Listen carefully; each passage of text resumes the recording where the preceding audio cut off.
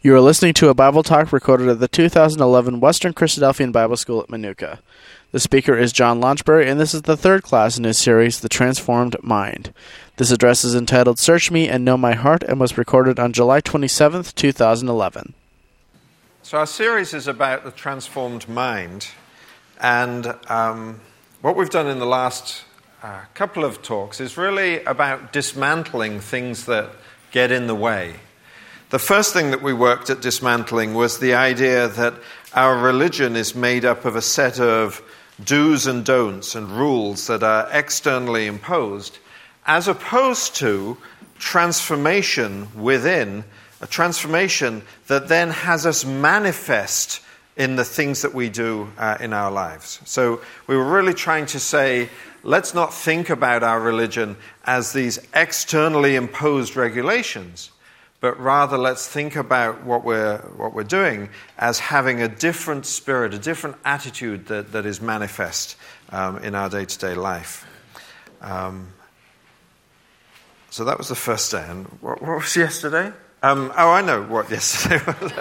If I can't remember, it's yesterday we were trying to dismantle the focus on the mundane that we often have. We were sort of comparing and contrasting the divine with the mundane, or to use Jesus' words, God and mammon. On the one hand, there's all the things of God, and on the other hand, there's all the things of this life. And if we worship the things of this life and commit ourselves to the things of this life, just the day-to-day things, if that becomes what is important in our life, then we lose track of God. If we are engrossed in the mundane, then we miss the divine. You can't serve both the mundane and the divine. You can't serve two masters. So now we're going to sort of shift a little bit, and instead of working about dismantling some of the things that get in the way, we're going to start looking I was going to say more positively. I don't mean that like we've been looking negatively before, but we're going to be looking at dimensions of things which are sort of actively moving forward in the transformation process. And today's title is Search Me and Know My Thoughts. And it's really about prayer and meditation and self-examination. So how's your prayer life?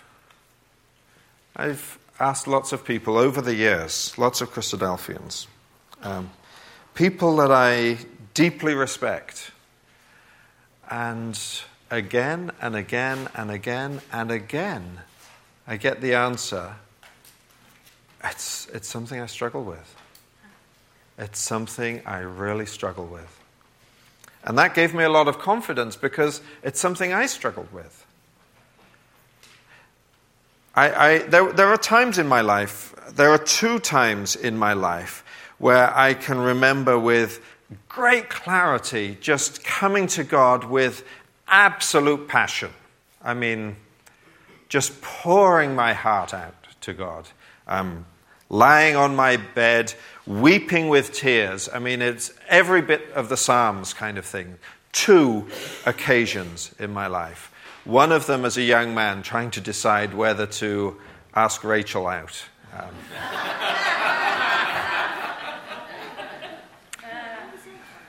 It seems as though God may have guided me in a good direction there.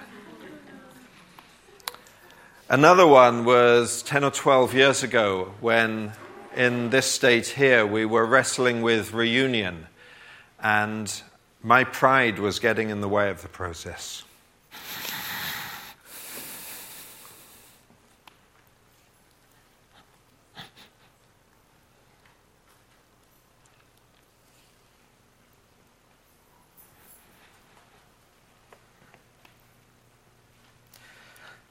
And finally, when I realized that,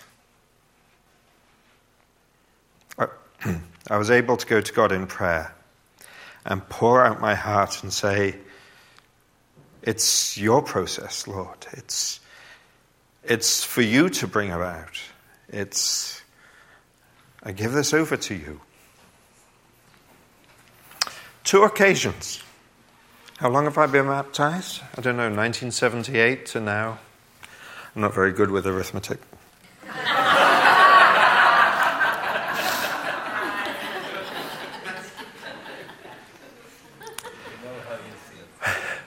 Why is prayer so hard?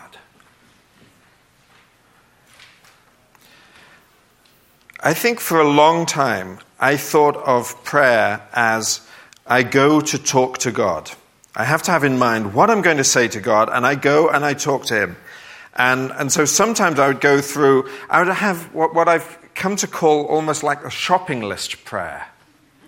Do you know what I mean by that? This and this and this and this and this. And then the next day, goodness me, I've got the same shopping list to go through again. And it just starts to feel overwhelming. It starts to feel repetitious. Giving thanks for a meal, I found myself saying the same things again and again.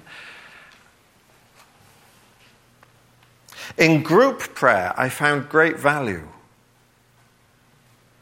But in personal prayer, I just struggled. I wrestled.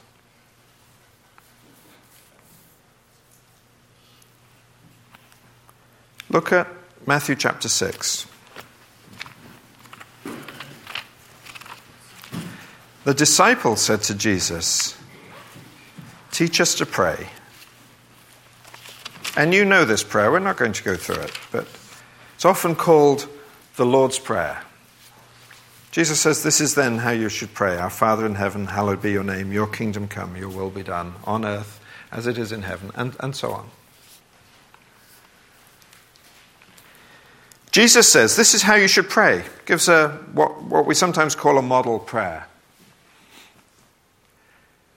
Look at Jesus' practice in prayer.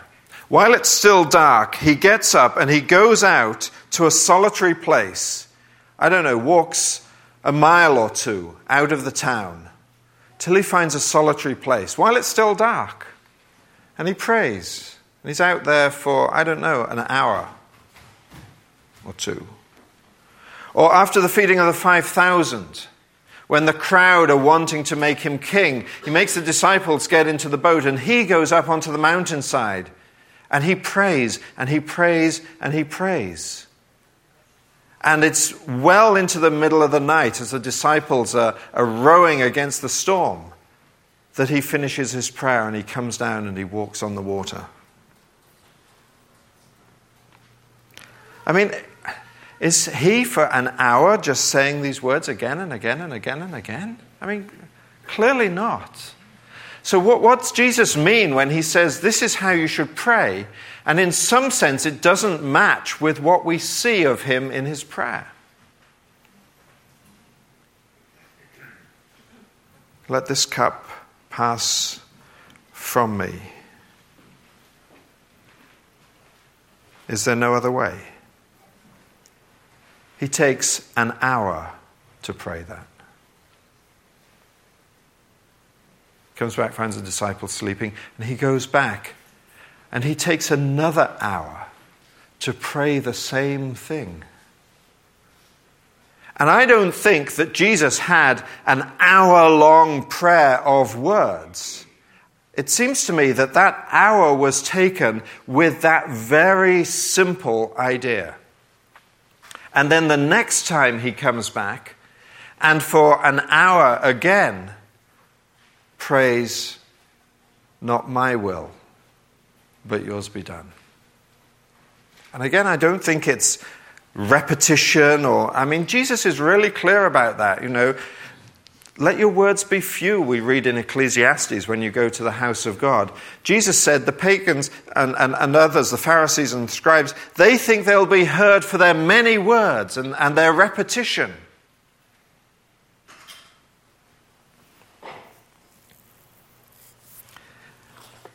Look at Acts chapter 10.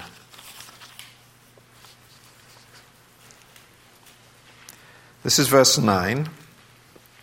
About noon the following day, as they, that is the people from Cornelius, about noon the following day, as the people from Cornelius were on their journey and approaching the city, Peter went up on the roof to pray. He became hungry and wanted something to eat, and while the meal was being prepared, he fell into a trance, and he saw heaven opened, and so on. And wonderful vision that he sees. There's a couple of things that I think are fascinating about that, which, again, sort of shook me out of thinking I knew what prayer was. The first was that Peter's relationship with prayer was such that there is time before lunch is being prepared. I've got half an hour. What shall I do? My relationship with prayer and with God is such that I think I'll just spend that time in prayer. I mean, isn't that just wonderful? And yet we have all of these busynesses, you know. If I'm bored like that, I turn on the TV and...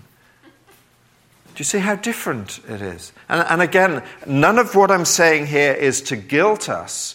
We've already, in some sense, laid guilt aside. We've realized that legal and so on is not the right way to think about it. It's more like I'm trying to diagnose. I'm trying to say that there's something off, and I'm starting to notice something off, that my natural inclination is not just to go and spend the half an hour while the meal is being prepared in prayer. And then the other thing about this, while he was praying, he fell into a trance. That's not like any Christadelphian prayer I've ever been in. There's something interesting, something intriguing going on here. Now, I mean, I don't know any more about this than these words that are here. I don't know what nature of trance it was. But all I can deduce is that the intensity and the engagement of his prayer was such that it became the sole thing of his experience. That everything else just passed into the background. And Peter isn't the only one. If you jump later on in Acts 22, Paul uses exactly the same language of himself. In Acts 22 and verse 17, he's talking about what happened after his conversion. And he says in verse 17 of Acts 22, "When I returned to Jerusalem and was praying at the temple, I fell into a trance and saw the Lord speaking." Now again, I don't want to sort of run with just these two examples here in Scripture, and one always has to be careful if something is only written in a couple of places in Scripture. But there is something about the kind of prayer that our early brothers were doing that is different from our regular prayer practice that we tend to talk about. And so that, over the past many years, has been something that I've been wanting to understand more and wanting to explore. My prayer life is very different now. Now, when I pray, I come to sit in the presence of God. That's what I do. I don't come to talk. I don't come to work through my list. There are times, absolutely, when there are specific things I want to talk to God about. But my general practice now is to come to sit in the presence of God. Not to be thinking about things, just simply to be sitting in the presence of God.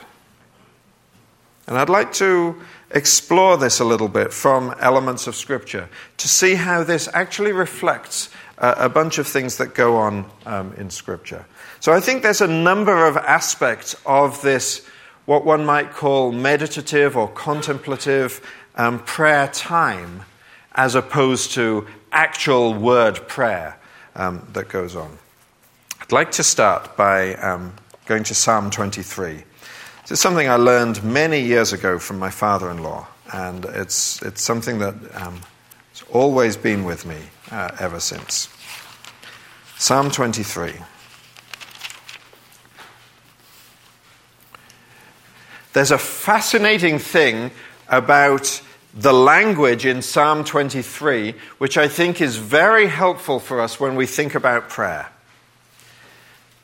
We know this psalm off by heart. The Lord is my shepherd, I shall not be in want. He makes me lie down in green pastures.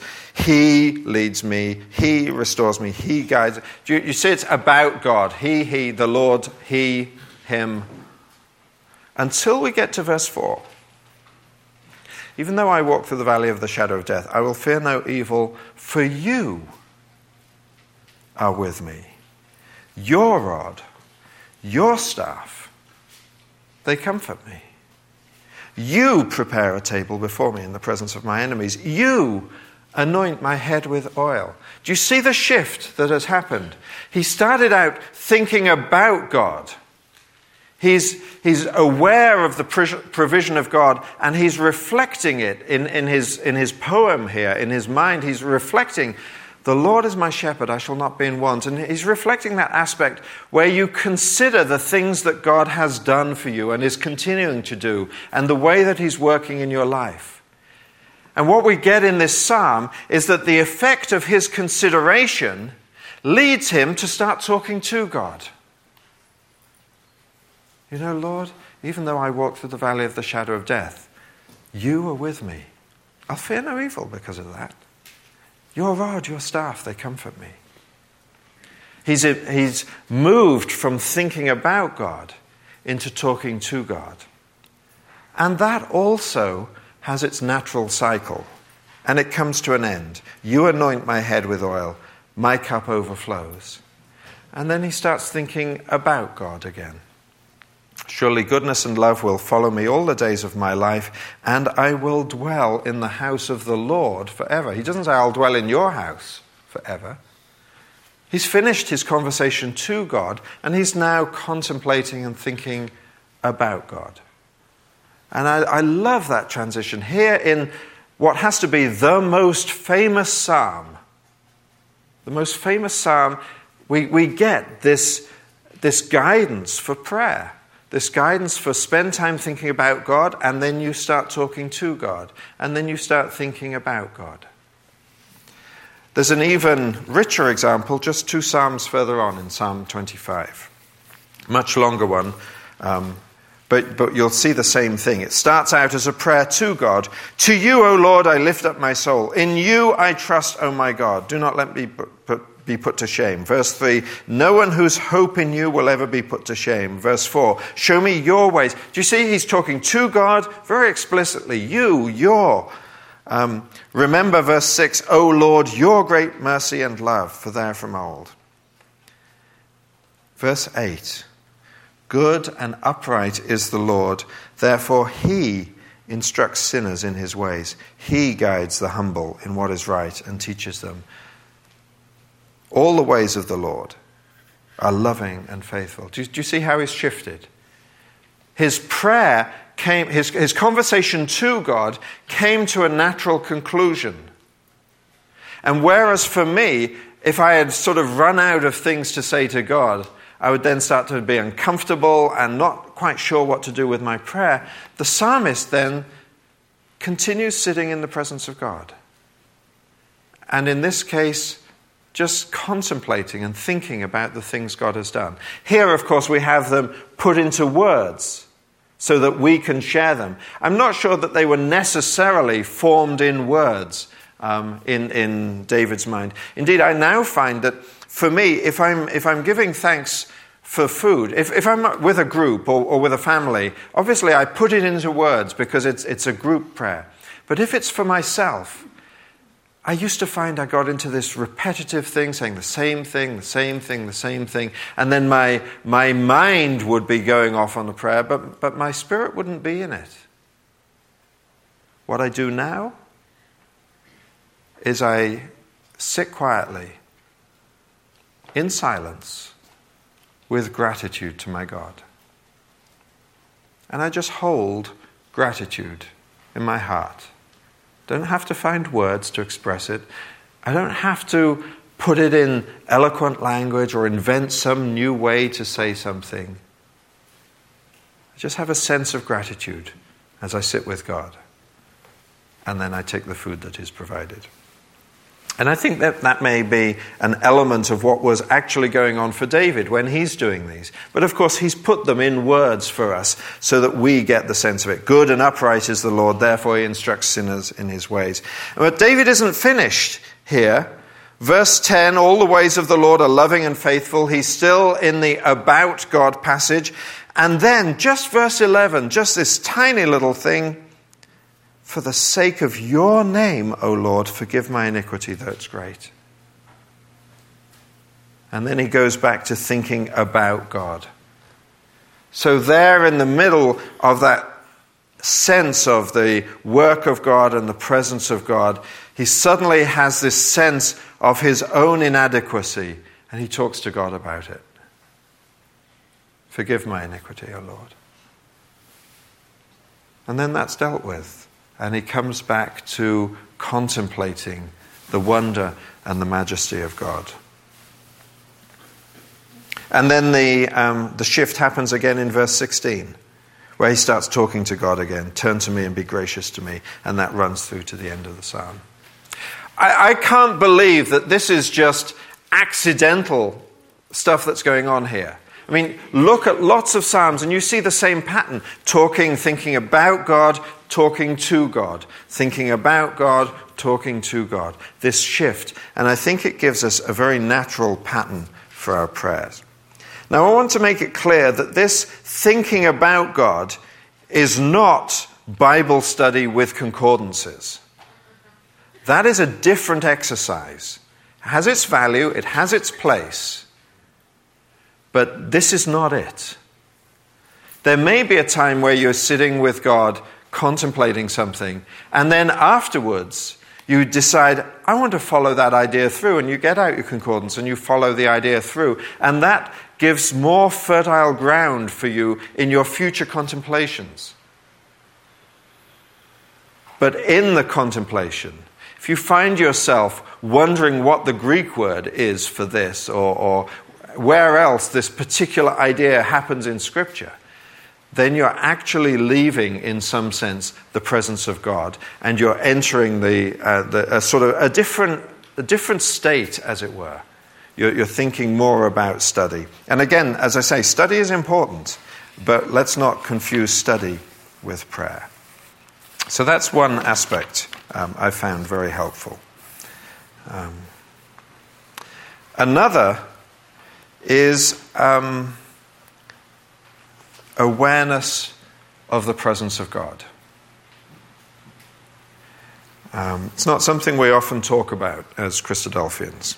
And we say things like, God is here amongst us, or where two or three are gathered in my name, there I am in the midst of them. And so we have this sense that the angels surround us, that Jesus is here with us, that God's Spirit pervades this place, that God is here with us. We sort of know that almost like an intellectual level and at a faith level that we believe it. And Paul, when he's on Mars Hill in Acts 17, he seems to be saying something even a little bit stronger than just you can believe God is watching over us kind of thing. Here, this is Acts 17, and Paul is giving an explanation of why the nations ended up where they did. And he says in verse 27, God did this so that men would seek him and perhaps reach out for him and find him. The NASB has the New American Standard Bible has a wonderful translation I just learned this morning, that men would grope for him. I think people got NASB. You may be able to confirm that. It's that interesting idea that it's sort of like reaching out in the darkness and trying to feel God, to grope for him. That men would seek him and perhaps reach out for him and find him, though he is not far from each one of us. And then he quotes, just for their sake, a couple of Greek poets to let them know that this idea isn't all that different from something that is present in some of their own understanding. He quotes Epimenides and he says, "For in him we live and move and have our being." And then he quotes Aratus and he says, as some of your own poets have said, "We are his offspring." So Paul is trying to make this case that you don't want to think of God as over there, like so far away you can't possibly reach. He says, in him we live and move and have our being. His Spirit is the thing that sustains all of creation. The spark of the divine is the thing that actually gives us life. When he breathes into Adam, he's taking his breath, his spirit, and he's placing it in Adam so that Adam will become alive. He is not far from each one of us. If we can just be aware of that. And you know, I realized that in my prayer, I had never actually looked for that before. I had never looked for the expectation that I could actually, in some sense, and we're always cautious as Christadelphians to talk about personal experience and things like this, but I shall be bold.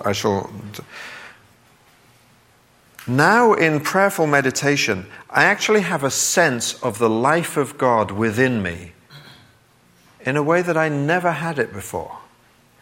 Previously, my mind was too noisy, my life was too busy, and I wasn't actually aware of God.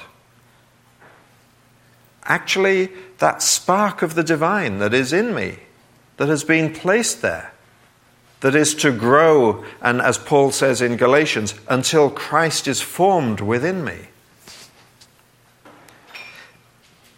If I sit quietly and think about the past, I discover I can't find God. I'm just in my own mind. If I sit quietly and I consider the future, I also discover that I can't find God. I'm just in my own mind. The past and the future are mental creations that we have. They're the world that we build. We build an interpretation of everything that happened in the past. It's in some sense not the reality, it's our model of it, it's our interpretation of it. And as we dwell in that, we're not dwelling in reality. Or we have an imagination of all the things that might happen in the future, and we have plans, and again, those are mental constructs. They don't actually exist. And when I find myself dwelling in the past or dwelling in the future, I'm living in the world that I have created. And I am not living in the world that God has created. But when I take that time to sit quietly with God and to be aware of this moment now that God has created, I'm suddenly in the world God has created and not the world that I create. I think this is a little bit of what Jesus was saying when he said, don't be anxious about tomorrow. Don't do these big plans. Seek ye first the kingdom of God, and all these other things will be added unto you. I think he's saying, walk in the reign of God every minute. Just allow yourself to be in this moment that God has created. Walk in it. And all these other things that you stress so much about, what you're going to wear, what you're going to eat, how you're going to pay the mortgage. I mean, God will sort this out. Now, if I was just up here saying these words, you would not believe me. I mean, we have trouble enough believing Jesus when he says it. But Jesus says it.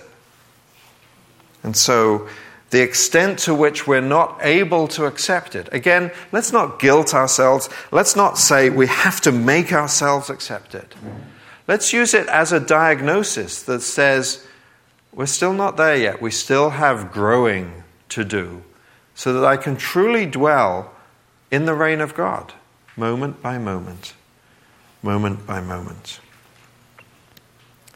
I find that when I'm sitting in the presence of God, I can practice not worrying about the future and not worrying about the past. I find it a time when I can actually practice being aware of His presence within me now. And that time of practice in prayer, I'm then able to bring outside of that. And by no means all the time.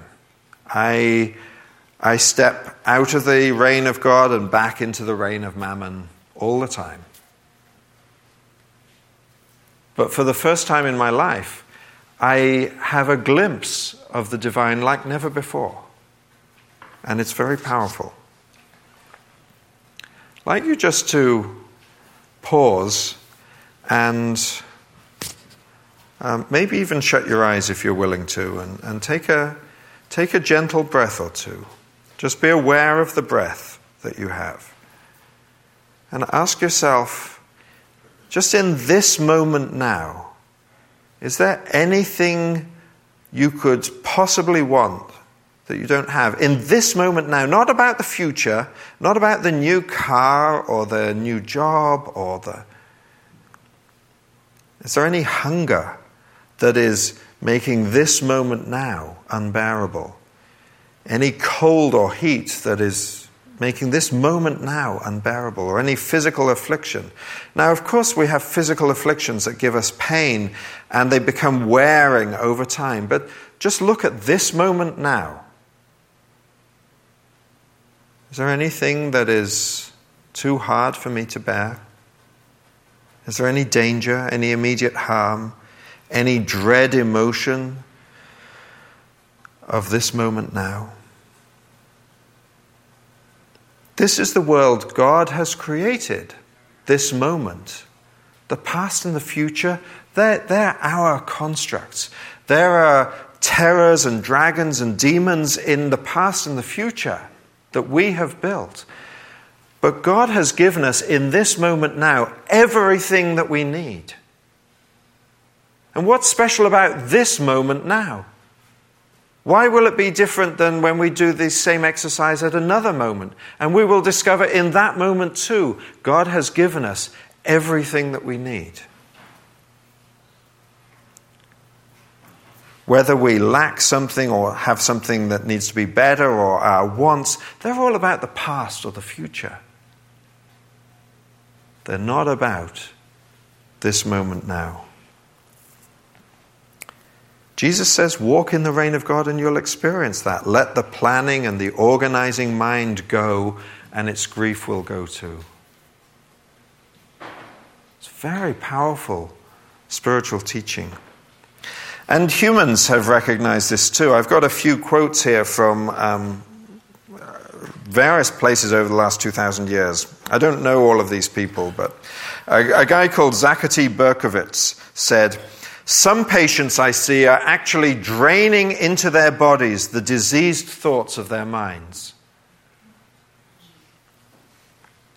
Mark Twain said, "I am an old man and have known a great many troubles, but most of them never happened."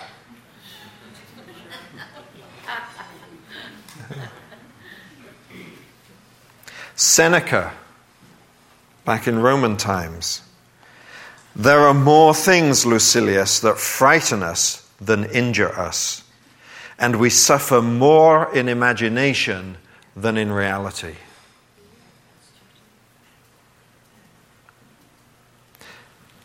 Leo Buscaglia, "Worry never robs tomorrow of its sorrow. It only saps today of its joy."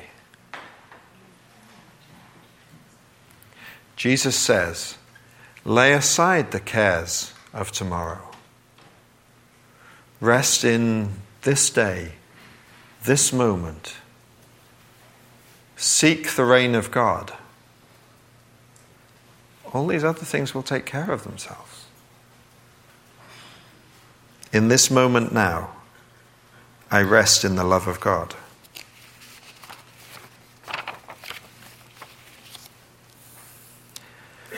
One of the challenges for being able to do this is, I think, related to the idea of forgiveness. I'm going to say something slightly strange about forgiveness. We have to learn how to forgive this moment. What I mean by that is so much of our lives are about, it should have been different. The situation that I find myself in this moment now should not have been the way that it is. If only such and such had done something or other, then now would be different in some way. And what we are doing is we are objecting to this moment. And we're unwilling to accept this moment as it is today. We're unwilling to forgive this moment for being the way that it is, and our present circumstances for being the way that they are. This is the one moment we can actually connect with God, but not if we can't allow it to be. That will get in the way of us being able to connect with Him. Jesus said, "Receive the kingdom like a little child. Take the reign of God upon yourself like a little child." It's not talking about the doctrinal issues here. It's about not interposing our view of what ought to be on what is. This moment is in God's hands. It is what it is. Let the past go. This is where I am today, Lord.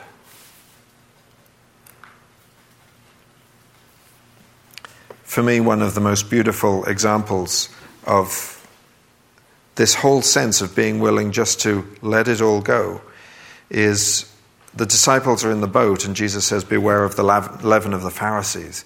And they are just like us, aren't they? Just like us. We forgot to bring bread. He's saying this because we forgot to bring bread. And you know what he says to them? Guys, we were out there in the desert, 5 loaves, 2 fish, 5,000 people. How many basketfuls of bread did we pick up? 12 when they were all done. And the 4,000, how many basketfuls? 7, was it? 7. Don't you get it? He says. Don't you get it?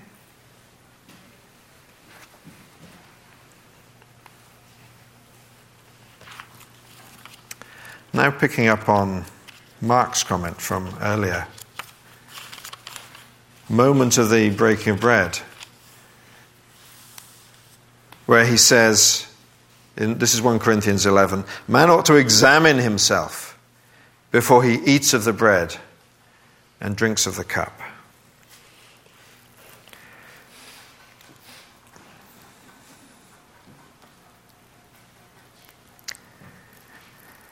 I find that if I engage my mind to examine myself, I'll see a few things. I'll think, I shouldn't have done this, I shouldn't have done that. And so I've got a bunch of those things. But in my experience, it's actually a fairly superficial examination that takes place. I'm not actually able to go very deep by that. And even though I then discover those things, I then end up feeling guilt about them, and I don't necessarily know what or how to do anything about it. So I've been struggling with this passage. What I discover by sitting quietly with God is a fulfillment of the verses that we have the title from for this, Psalm 139.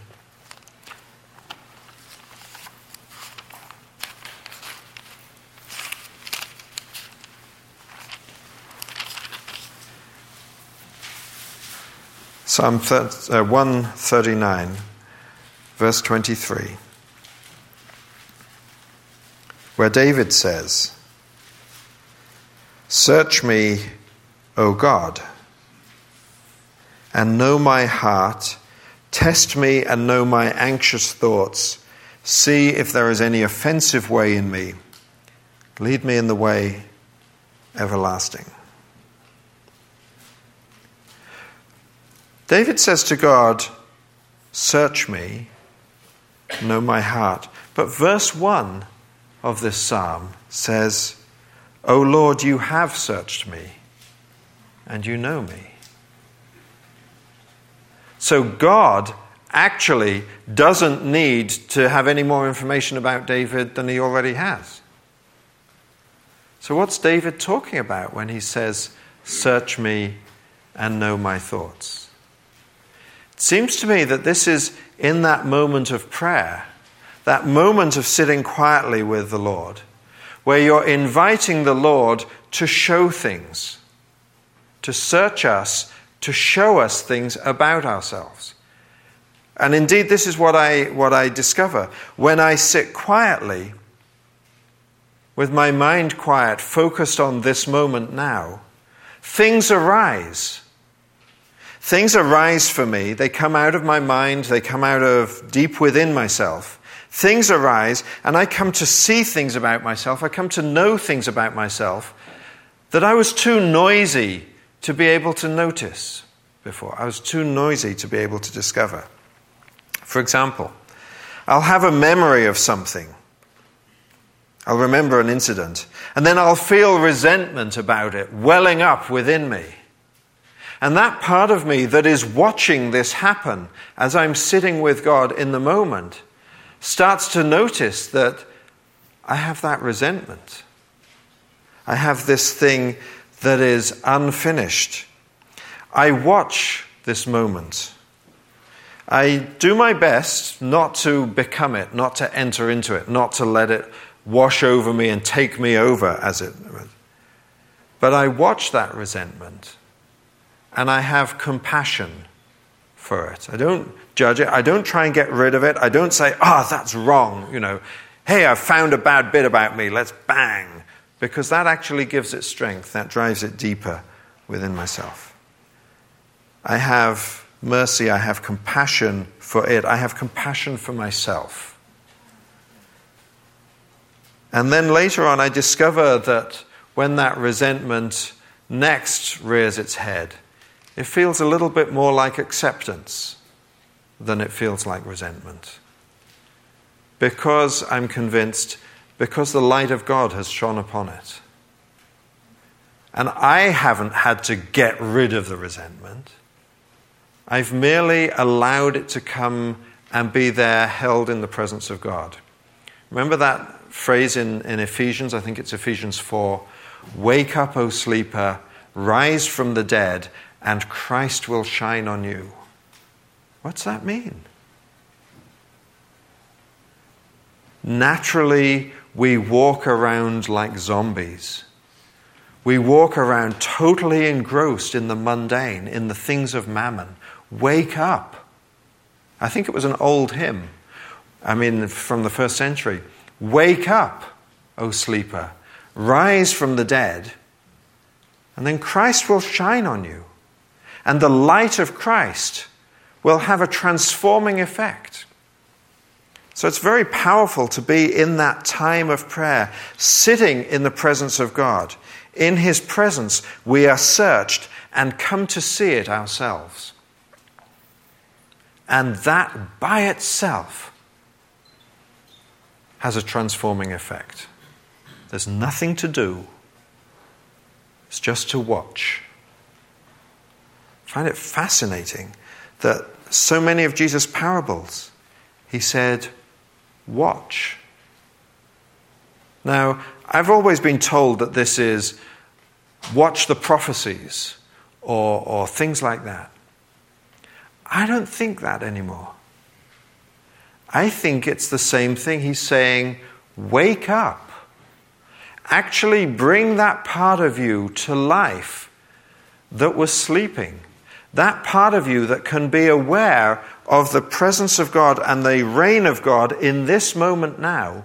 Wake up, Watch, keep your loins girded and your lamps shining. Don't allow yourself to be lulled into the unconsciousness of your day-to-day activities, where you find yourself driving from home to work and you think, how did I get here?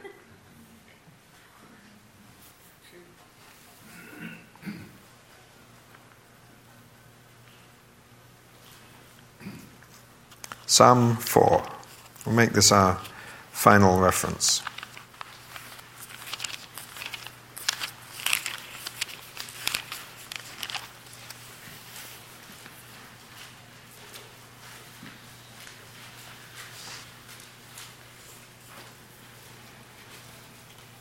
Psalm 4, verse 4.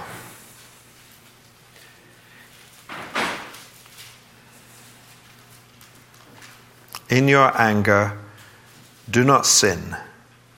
When you are on your beds, search your hearts and be silent. Just prior to his crucifixion, Jesus said an outrageous thing to Peter. He said, when you're converted, the man had been following him, had so much he had just given up for 3.5 years already. He had been a disciple of John before that. He exhibited a level of faith that I just dream of and aspire to. Getting out of a boat and walking on water.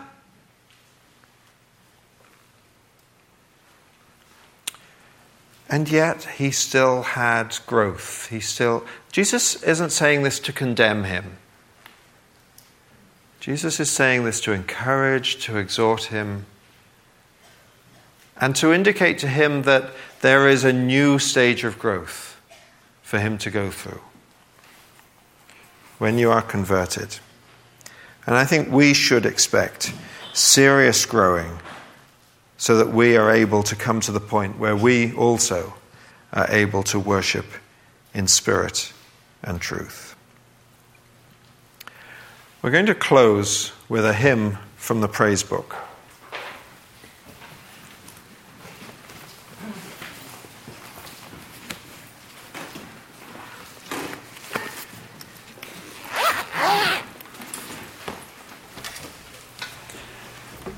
The hymn is 277. It's a very quiet, meditative one. And we'll have some time of quiet just after that. I'm sure the bell is likely to ring, but allow the bell to ring and just sit for a moment. And then as you wish, feel free to stand up, put your books away, and so on. Hymn 277, To Be in Your Presence. To sit at your feet where your love surrounds me and makes me complete. This is my desire, O Lord. This is my desire.